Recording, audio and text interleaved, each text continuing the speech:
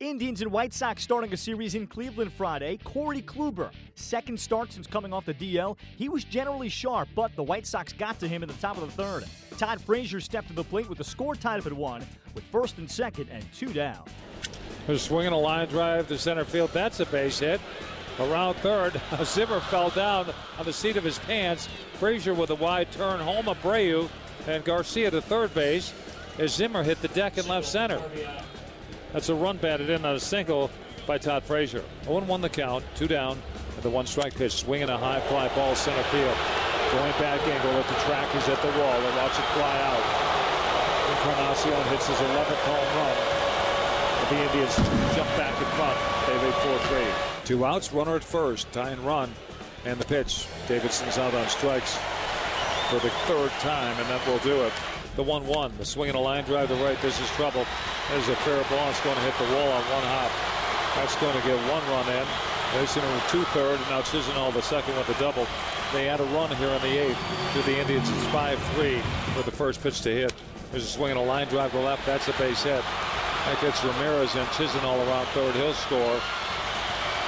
And 3 runs across on 4 straight hits here in the 8th inning.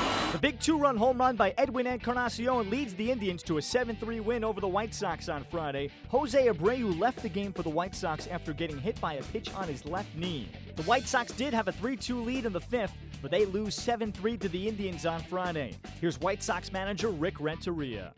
He's pretty good, but he's going to be fine.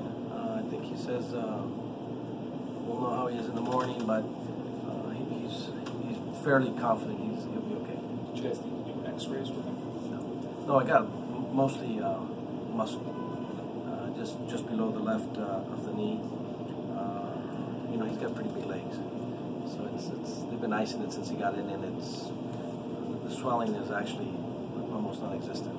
So I'm sure he'll have some tightness in the morning. We'll figure out when I talk to him, and then when he comes to the park, if he'll need a day. But this will be truthfully a day-to-day type.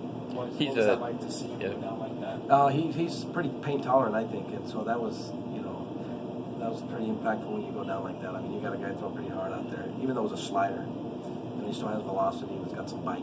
I think it just caught him. He just couldn't get away from it.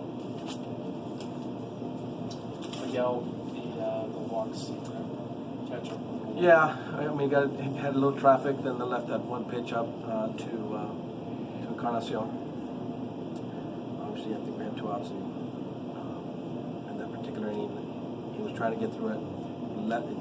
Didn't leave it out there on purpose, obviously. He was trying to go away, and he missed. On Saturday, Chicago will turn to left-hander David Holmberg pitching against Cleveland's Josh Tomlin.